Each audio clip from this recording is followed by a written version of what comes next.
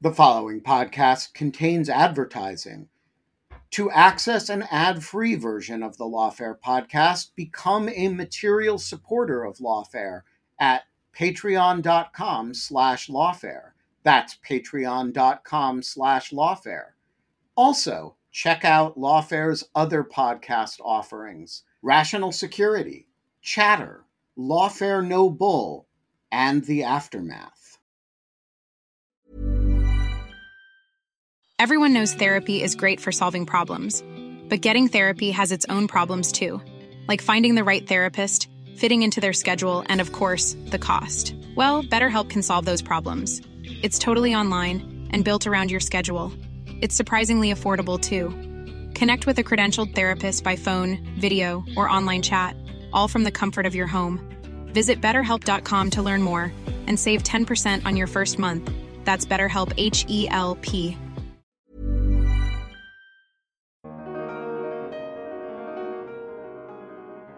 There are questions here that are much greater than the nuts and bolts propriety of whether or not the FBI and Department of Justice followed procedures. There's a bigger issue here about whether or not, these leaks were bad and whether or not they merited a response this large and whether or not it is appropriate to learn more information from the current Department of Justice administration about the behavior of the past administration to satisfy ourselves.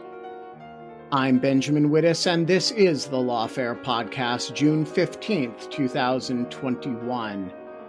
A spree of stories has emerged over the last week or so that the Justice Department, under the prior administration, obtained phone and email records of several journalists and several members of Congress and staffers and even family members. It's provoked a mini-scandal, calls for investigation, howls of rage, and serious questions.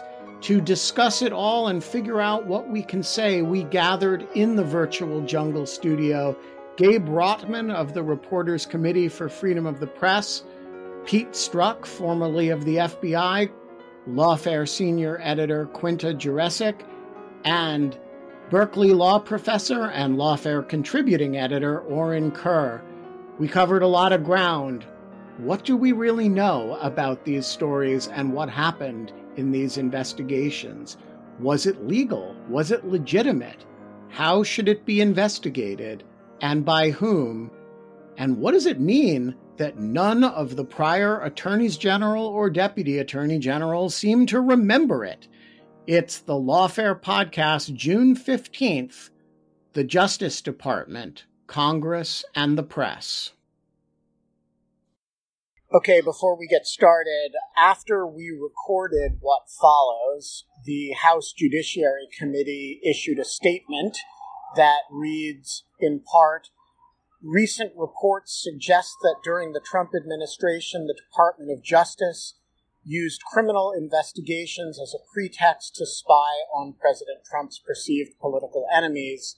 It remains possible that these cases, which now include members of Congress, members of the press, and President Trump's own White House counsel, are isolated incidents. Even if these reports are completely unrelated, they raise serious constitutional and separation of powers concerns. Congress must make it extraordinarily difficult, if not impossible, for the department to spy on the Congress or the news media. We should make it hard for prosecutors to hide behind secret gag orders for years at a time. We cannot rely on the department alone to make these changes, unquote. The House Judiciary Committee consequently announced that it will investigate the former administration's surveillance of, quote, members of Congress, the news media, and others, unquote. This post-dated the recording of this podcast, so please bear that in mind as you listen to the following.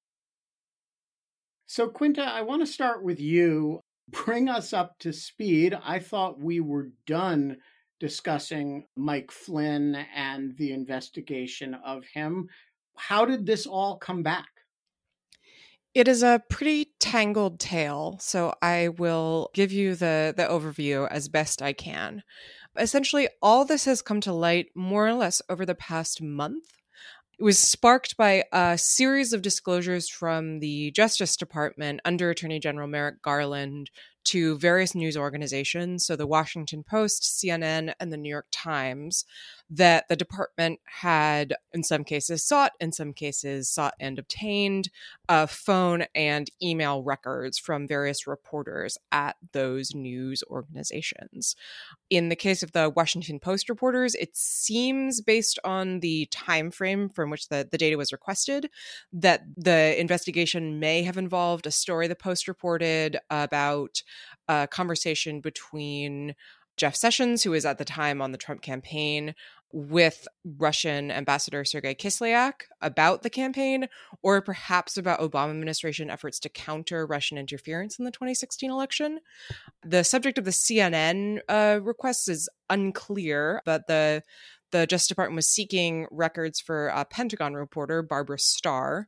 And then when it comes to the New York Times, the Times indicates that the subject matter that the department was investigating seems to involve a story that the paper published about FBI Director James Comey's decision on how to handle the Clinton email investigation, which involved a mysterious document of Russian origin that was misleading in nature, and which led Comey, so he said, to change the way he had handled the email investigation. That it's pretty tangled. We can get into that more later if you like. Essentially, according to the New York Times, the Trump administration had pursued a leak investigation into whether Comey was a source for that Times story.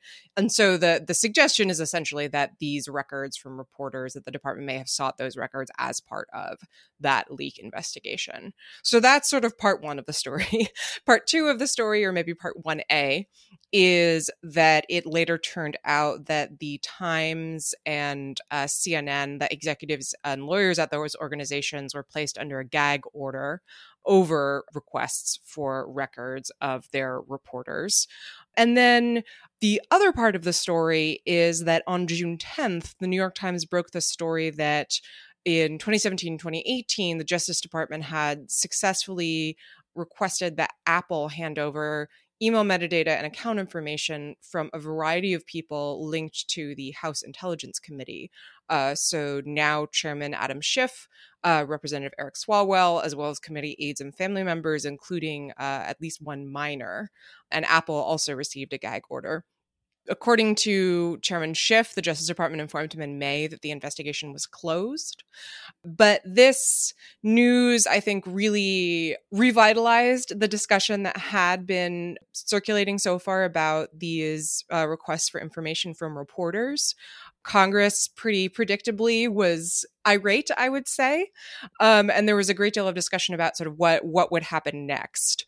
On June 11th, Justice Department Inspector General Michael Horowitz announced that he would be investigating these investigations after these demands from Congress.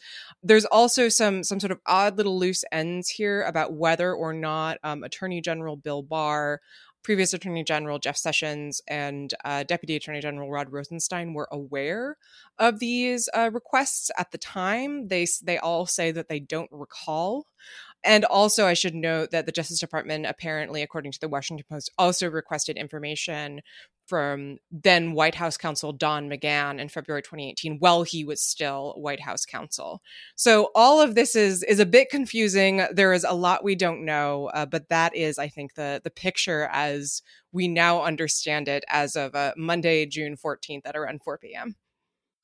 So, Gabe, before any of this broke, you wrote with Bruce Brown, your colleague at the Reporters Committee, a piece for Lawfare in which you gave advice or policy recommendations to the Attorney General about how to handle media leak investigations in the future, as well as how to handle these past ones.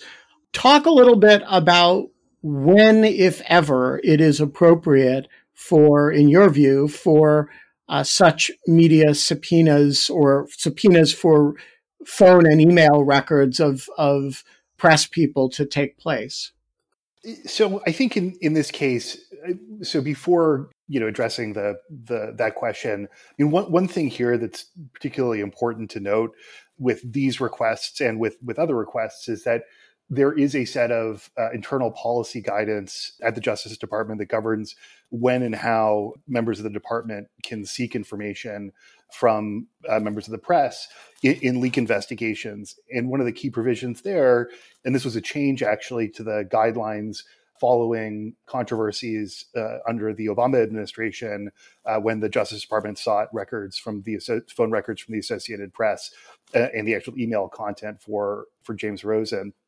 There was a change to those guidelines requiring or putting in place a presumption of notice to the affected journalist or news organization before seeking to compel the production of metadata like this, or other types of investigative steps. The presumption of notice can only be overcome if the Attorney General makes certain determinations, and those exceptions to that presumption of notice are supposed to be pretty narrow. Grave harm to national security, significant harm to an investigation, or threats to life and limb. And what's really important to know here is whether the presumption of notice provision in the guidelines was strictly followed. The question about when it's appropriate to seize records from journalists, the Justice Department itself recognizes that such investigative steps are particularly sensitive, that if they're overbroad, you can identify sources beyond just the source that you're trying to identify in a specific leak investigation. You can get visibility into what the newsroom is thinking about. And because of that, there are these guidelines in place at the Justice Department that are really there, to ensure that investigative steps like these occur only in the most extraordinary of situations. Pete, you were part of the Russia investigation and were still involved in it at the time that the administration shifted. How should we understand this spree of subpoenas, both on the congressional side and on the media side? To what extent is this what you would expect to see, given Jim Comey's publicly expressed at the time anxiety about the leaks? I mean, he did say in public that he was very upset about the leaks, and in congressional testimony that he was investigating them aggressively.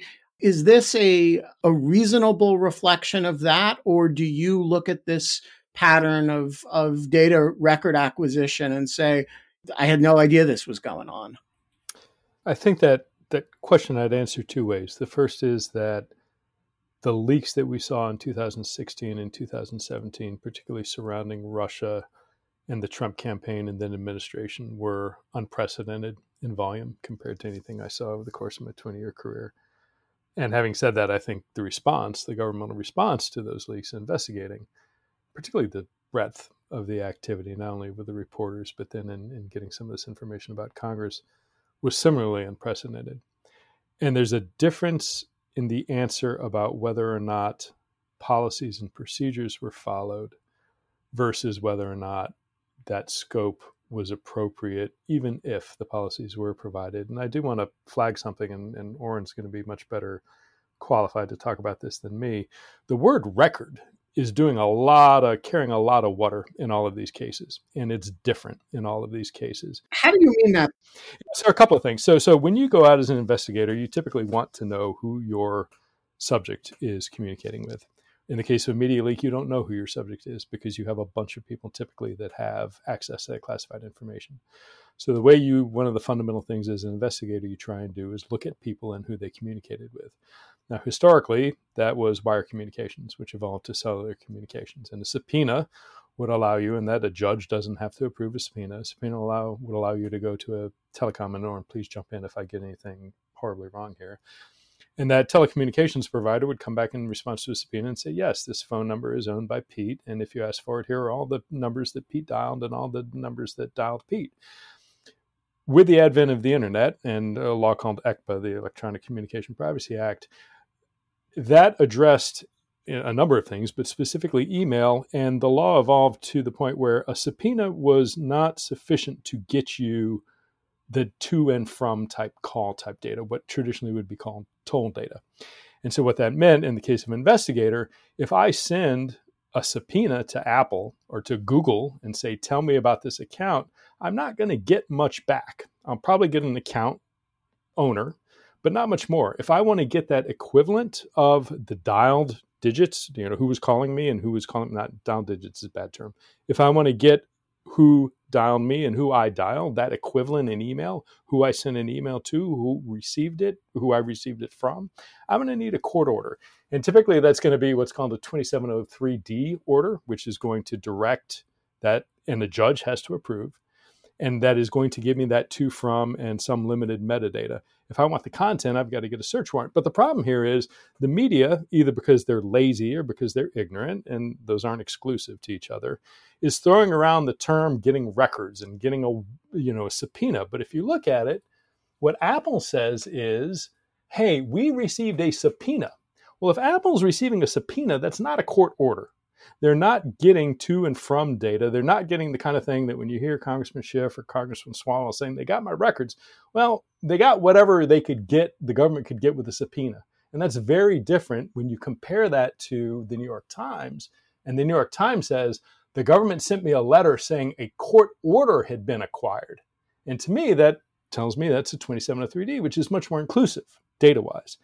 And so, the issue is that all of these terms are being thrown about. The New York Times is talking about metadata being obtained with the subpoena, which is misleading is probably too strong a word, but it's not entirely accurate. And I think that has had a net effect of confusing a lot of things, but it also explains why people like when I hear Rod Rosenstein or Attorney General Sessions or Attorney General Barr saying they hadn't heard about it, there's a very logical explanation for that, in that this subpoena wasn't naming a congressman. The subpoena was naming an account saying who owns this. And the reason nobody knew it was a congressman is because the government didn't know it belonged to a congressman. So only upon return of those subpoena returns does the government say, oh gosh, this Apple account belongs to Adam Schiff or Eric Swalwell or somebody's kid. So it's a confusing area of law and investigation. And I think a lot of motivations are making it more confusing rather than less. All right, Oren, first of all, is Pete right that there may be much less here than meets the eye?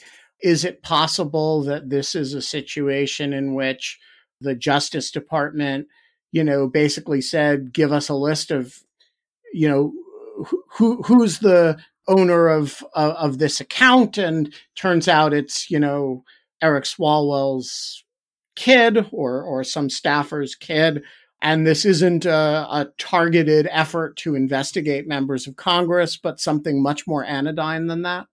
Yes, I think it's entirely possible.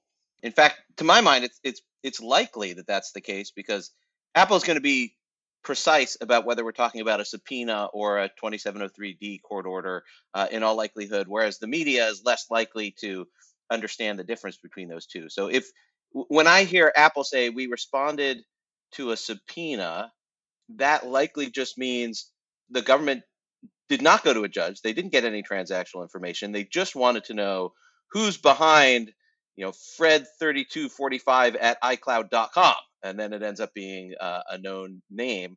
And so that's what I suspect is going on. And that means there's a lot of coverage that makes it sound like the government targeted somebody or had somebody as a suspect in an investigation, where if we're only talking about a subpoena, it strikes me as more likely that person, it just so happened they were the name behind an account who was communicating with somebody else who was a possible suspect in the case. We don't know that. We're getting little pieces of news of the investigation, and so we're trying to piece together what's happening. But at least based on what we've heard, that's my guess about what was happening, at least with respect to the members of Congress and their families. Oren and Gabe, should we assume things are different with respect to the acquisition of data on reporters? So we know that in the case of the three affected news organizations that were notified that their records had been seized, it seems very likely that it was a grand jury subpoena for telephone toll records, which was successful in obtaining records from the third-party communications provider for each of those organizations.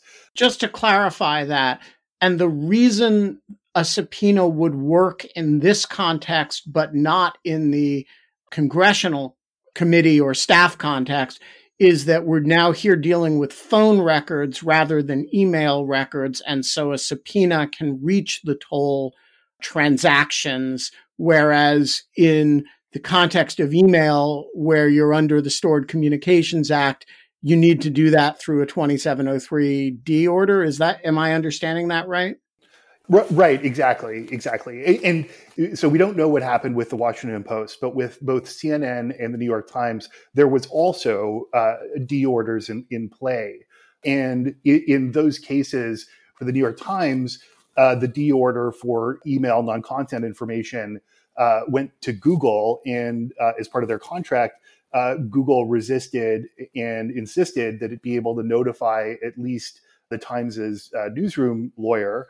And in March, it was successful in getting the gag order that attaches to 2703D orders under another section, 2705B. It was successful in expanding that order to permit notification of the Times' newsroom lawyer, who is then able to negotiate notice to senior executives and outside counsel, but not to anybody in the newsroom. And then in the CNN case, because one of the email addresses for Barbara Starr, the affected reporter, was administered by Warner Media, the D order, as far as I understand it, went to Warner Media itself, which then notified the general counsel. But the general counsel there was then gagged from notifying anybody else. So in the media cases, there's both requests for toll records, likely using a subpoena. Those records were successfully obtained. And then there's also 2703D orders with accompanying 2705B gag orders. And in the case of the Times, they withdrew the email demand. In the case of CNN, they negotiated a limited disclosure. All right. So, Oren, do you, in light of what you and Gabe just described, do you look at this pattern and say, wow, this is, with Pete, an unprecedentedly broad, aggressive approach to leak investigations, though the leaks themselves may have been unprecedentedly bad, or, that seems to involve, targeting for acquisition media figures and potentially Democratic members of the House Judiciary Committee and their staffs? Or do you look at it and say, hey, when the FBI director and the attorney general go out and say, we're doing some serious leak investigations, this is kind of what you should expect the background record pattern to look like? Well, I should start with the important caveat that I have never done a leak investigation. So I have no government experience that touches on leak investigations specifically in my long ago time at the Justice Department. But, I do have the question of how's the government supposed to investigate leaks? It seems to me that the way you'd ordinarily want to go about investigating a leak would be to get the non-content records belonging to the suspects, and then you'd go to the judge and get a 2703D order, and then you'd see who that person's communicating with, and then you'd issue subpoenas to find out who those people are. Those are what the tools would normally be for. And so from that sense, what's being described is kind of what the tools are for. And then I think you end up with a separate question, which is whether leak investigations are sufficiently different or were sufficiently sensitive to the First Amendment style implications or the general sensitivity of investigating these crimes that we say the normal tools shouldn't be used. These are so sensitive, we don't want to use the tools we would normally use in a criminal investigation. And that's a separate question of propriety, not legality.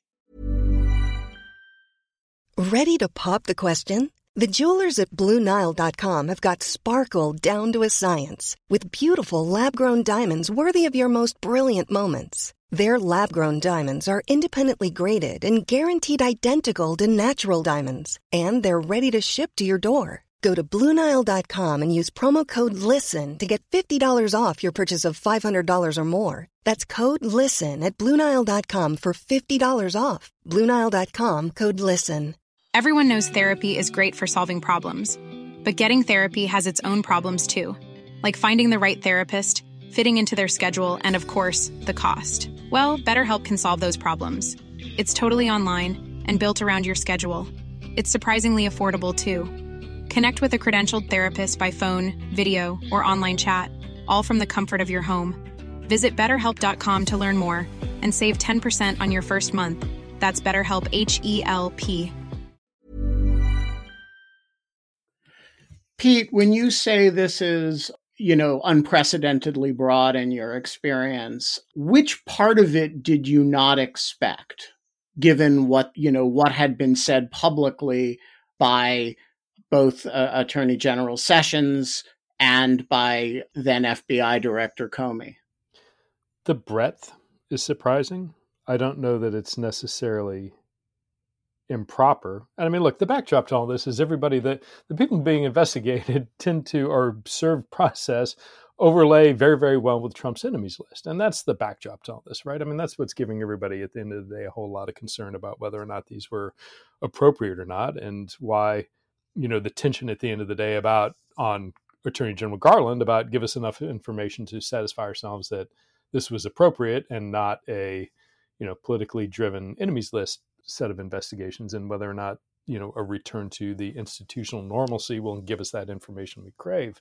But 8 reporters is a ton. I mean, I worked a lot of media leak investigations for more than a decade and a half, and it was rare. I mean, once every few years where we would clear the hurdle to get process on one attorney. To see that happening with 8 simultaneously, and some of the devil's in the details, right? I mean, some of this is going to need, there certainly appeared to be 2703D orders that were signed by a judge to the media outlets. Some of those, the certification is hard for me to say with a straight face to a court that we need a 2705 gag order because it would seriously jeopardize an investigation if it were known the government were seeking the records when the New York Times itself was writing about the fact of the investigation. So there's nothing secret left anymore. I mean, the New York Times is reporting the government is investigating the leak of this information and interviewing these people. Who's left to know? Why is it going to matter? And the FBI was disclosing it. There was congressional testimony where people complained, rightly in my view, about the Flynn leaks.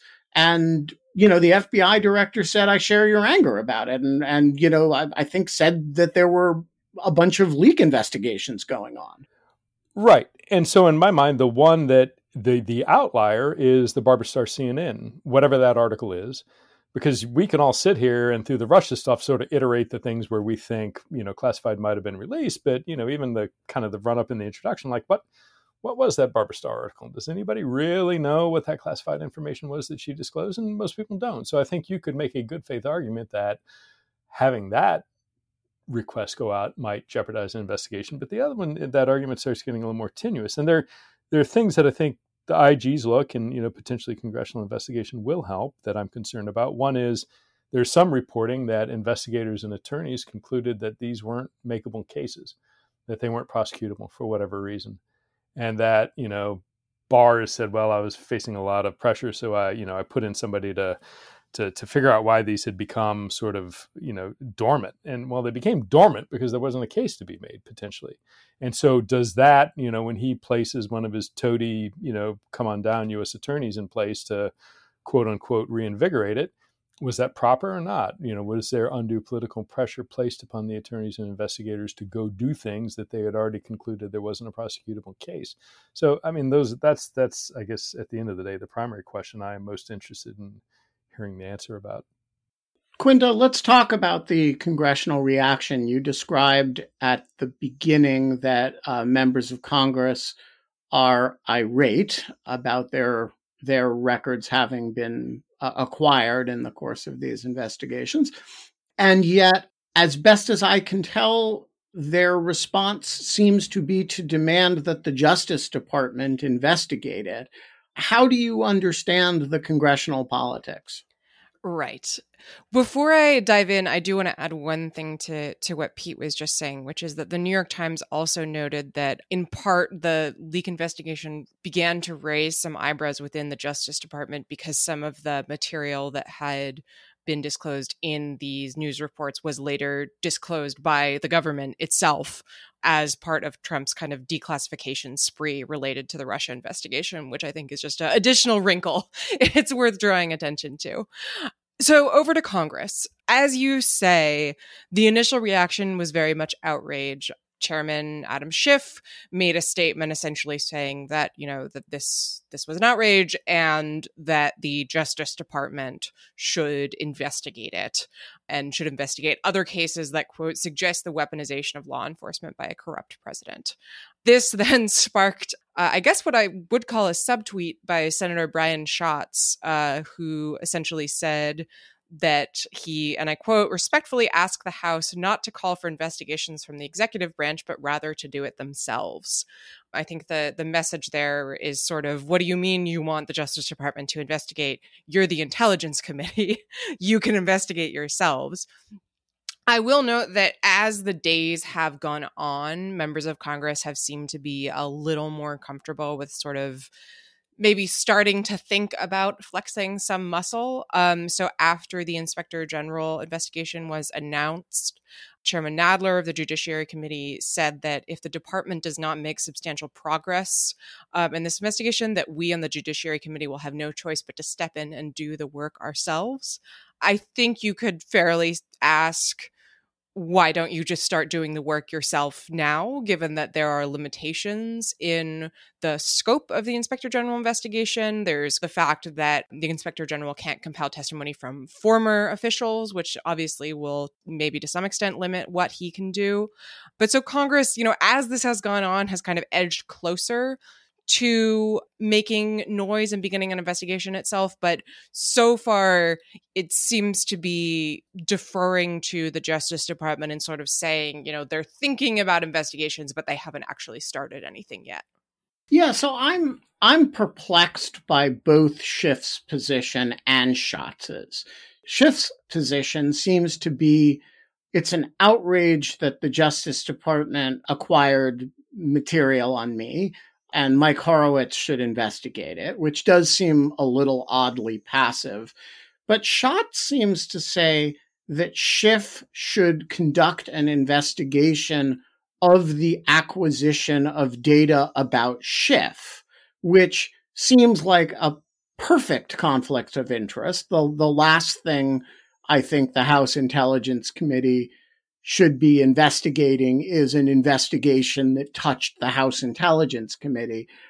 Oren, I'm curious what you think the right answer to this is.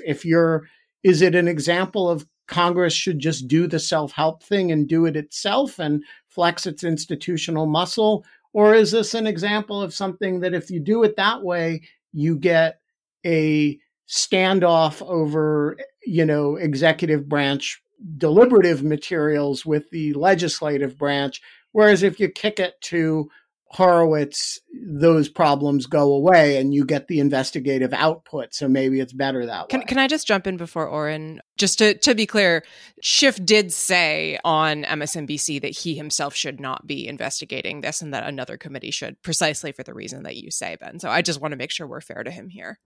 Fair enough. Oren?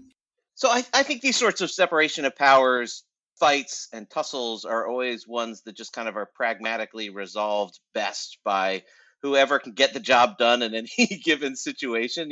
There's so much uncertainty as to exact scope of authority and who can do what best and all that it's a practical on the ground question more than an abstract one. So I don't have a great abstract answer, except it's just what's going to work best now is kind of the right answer. Pete, what do you think? If you're the one of us who's conducted professional investigations on behalf of the United States government, which if you want to get the answers that you want to this, what's the right configuration to do the investigation? Well, I think there are two issues. One is going to be the legal policy procedure adherence type work that the IG will do. Again, recognizing that's going to take a long time. The broader question about whether or not the balance is right is a political one in many ways, much more than it is a legal one. And so the issue is, ideally you would have the IG complete their work, you would have the Inspector General come in and testify about it, and then you could have either follow on congressional hearings or have a debate about it. The problem is that's going to take a long time. I mean, nothing is going to get done in that regard, at least for a year or two. And then, you've got midterm elections, you're right in the middle then of a presidential election, and 40 new things have seized the public attention. So I don't know that waiting that long is prudent, but there is, in my mind, there are questions here that are much greater than the nuts and bolts propriety of whether or not the FBI and Department of Justice followed procedures. There's a bigger issue here about whether or not, these leaks were bad and whether or not they merited a response this large, and whether or not it is appropriate to learn more information from the current Department of Justice and Administration about the behavior of the past administration to satisfy ourselves whether or not this was legitimate or not. Those things are not going to be solved by Mike Horowitz. So I think Congress is the place to do that in conjunction with the media covering it and getting into a public national debate about it to the extent we can get people interested in doing that. Gabe, do you think this is the same issue as the media leaks side? I guess there's two ways to frame this, at least two, right? One is, was the Justice Department using leak investigations as a sort of proxy to conduct at least metadata surveillance on the president's, enemies list, press and non-press alike? The second way to frame it is, given the leaks that took place, were these proper investigations, right? And there's a media side of that, and there's a congressional side of that. And I guess my question is, should we see this as one pattern of activity, i.e. acquisition of telephony and email metadata on, people who you might think they had no business investigating? Or should we see it as two patterns of activity, acquisition of metadata about journalists acting in their capacity as journalists, and acquisition of material about members of Congress and their staffs? So I do think that they're different, which is not to diminish, the potential concern that, just the nature of a leak investigation could result in, investigative steps that, that are potentially troubling and, that interfere in the free flow of information to the public. But, I think here, with respect to the Apple subpoenas, Apple didn't know that this material was related to members of Congress, and the nature of the tool that's being used is that's quite possible. In the case of the journalists, the Justice Department, has these internal policies in place, precisely because when you go after the metadata of a journalist, that you're going after the metadata of a journalist. You're trying to identify the journalist's confidential source. That's the very purpose of getting a subpoena or a de-order, as we saw in these three cases.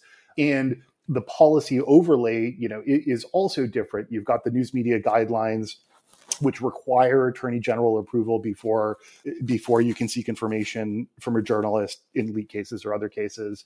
Prosecutors need to pursue all reasonable efforts to get it from an alternative source. And then there's that really crucial notice provision, which is in place to ensure that in all but the most exceptional of cases, the affected journalist or news organization can either negotiate over the scope of the record's demand or can potentially challenge it in court if it's improper.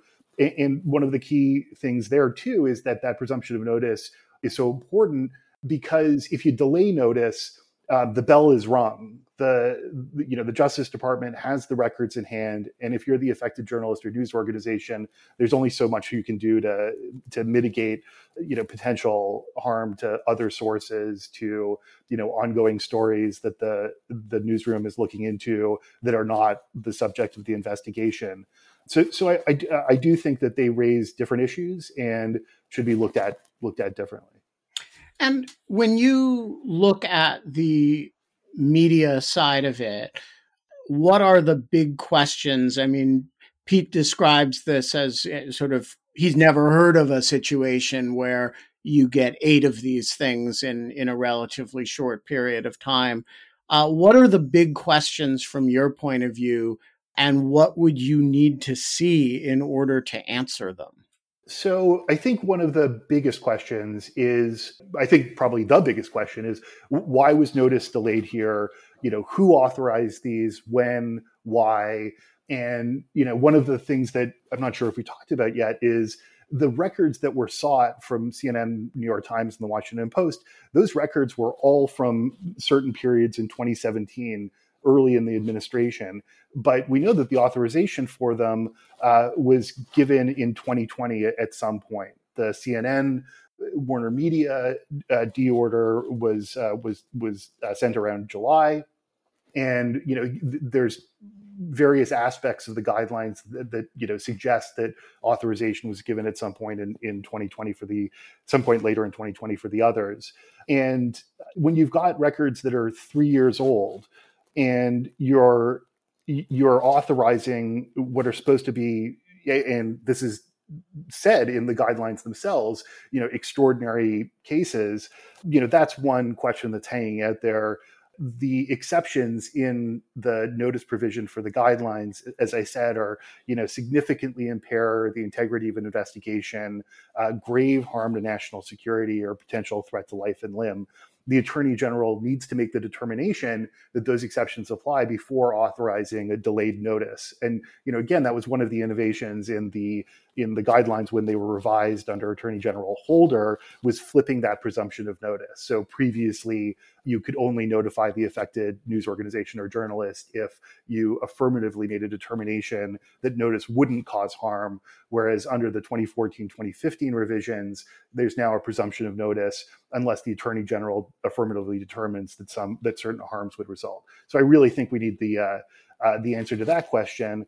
And then just very quickly, one other question is, how do these cases fit into the broader historical trend that we've been seeing in leak investigations, where prior to 9/11, you had one successful prosecution of a journalistic source under the Espionage Act. You had a couple of prosecutions that either fell apart or were resolved under different charges.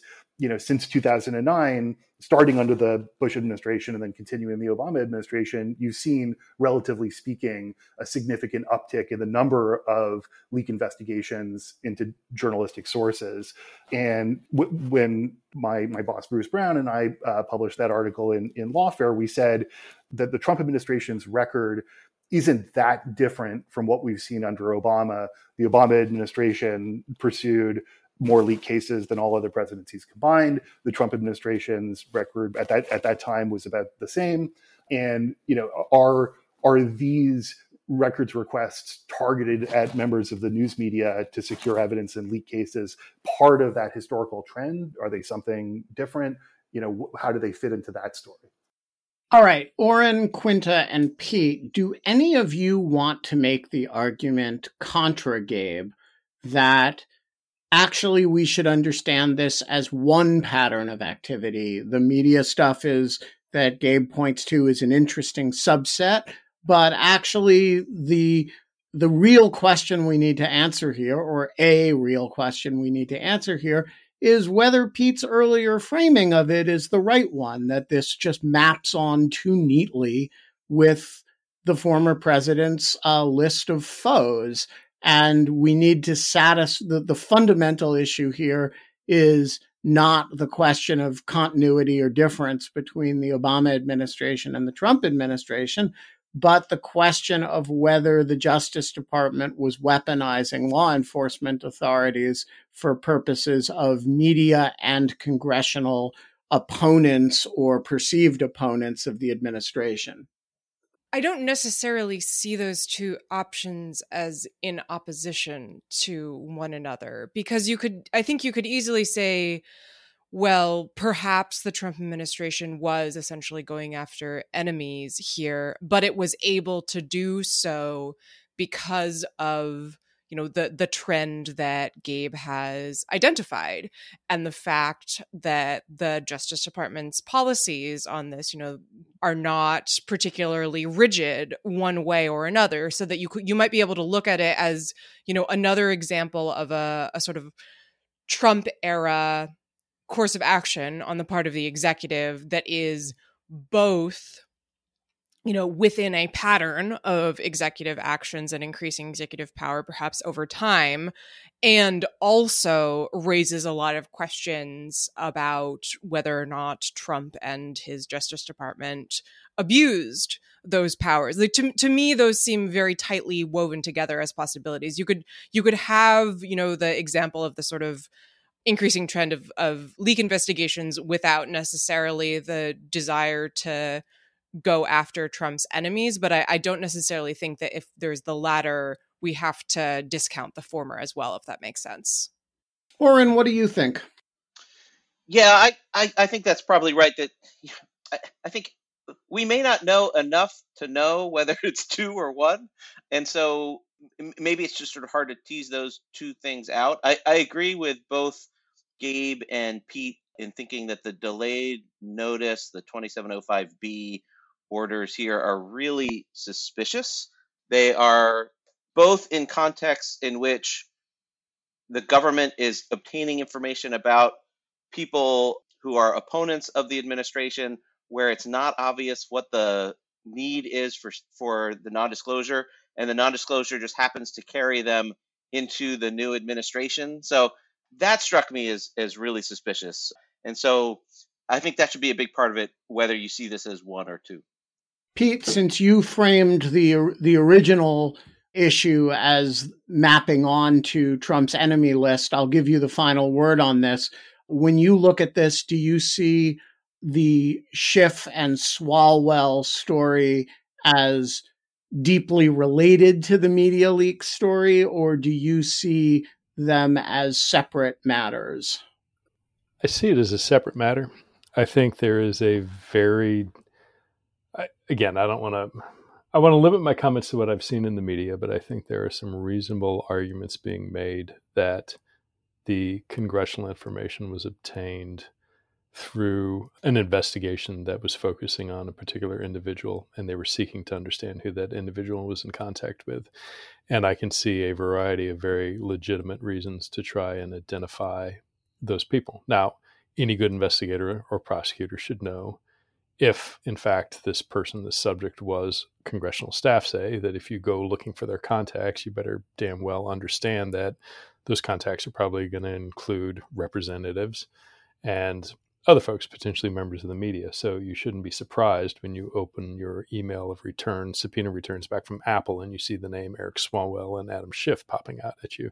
And you're sure as heck, if you haven't told your boss's boss's boss, when you see those names staring up at you from your screen, you should immediately, let people know that. And the fact, if that didn't happen, I'm leave that for the IG to do. But I do see that case, presumably that investigation, of a qualitatively different character in terms of, in my mind, potentially greater legitimacy. Now, we're all speculating, right? We don't know what's behind any of this. But when I look at the things that, as a citizen, more than as an investigator, that offend my sensibilities and that give me concern, it's very much with the media orders and not as much as with the congressional subpoenas or the subpoenas that return the names of individuals in Congress.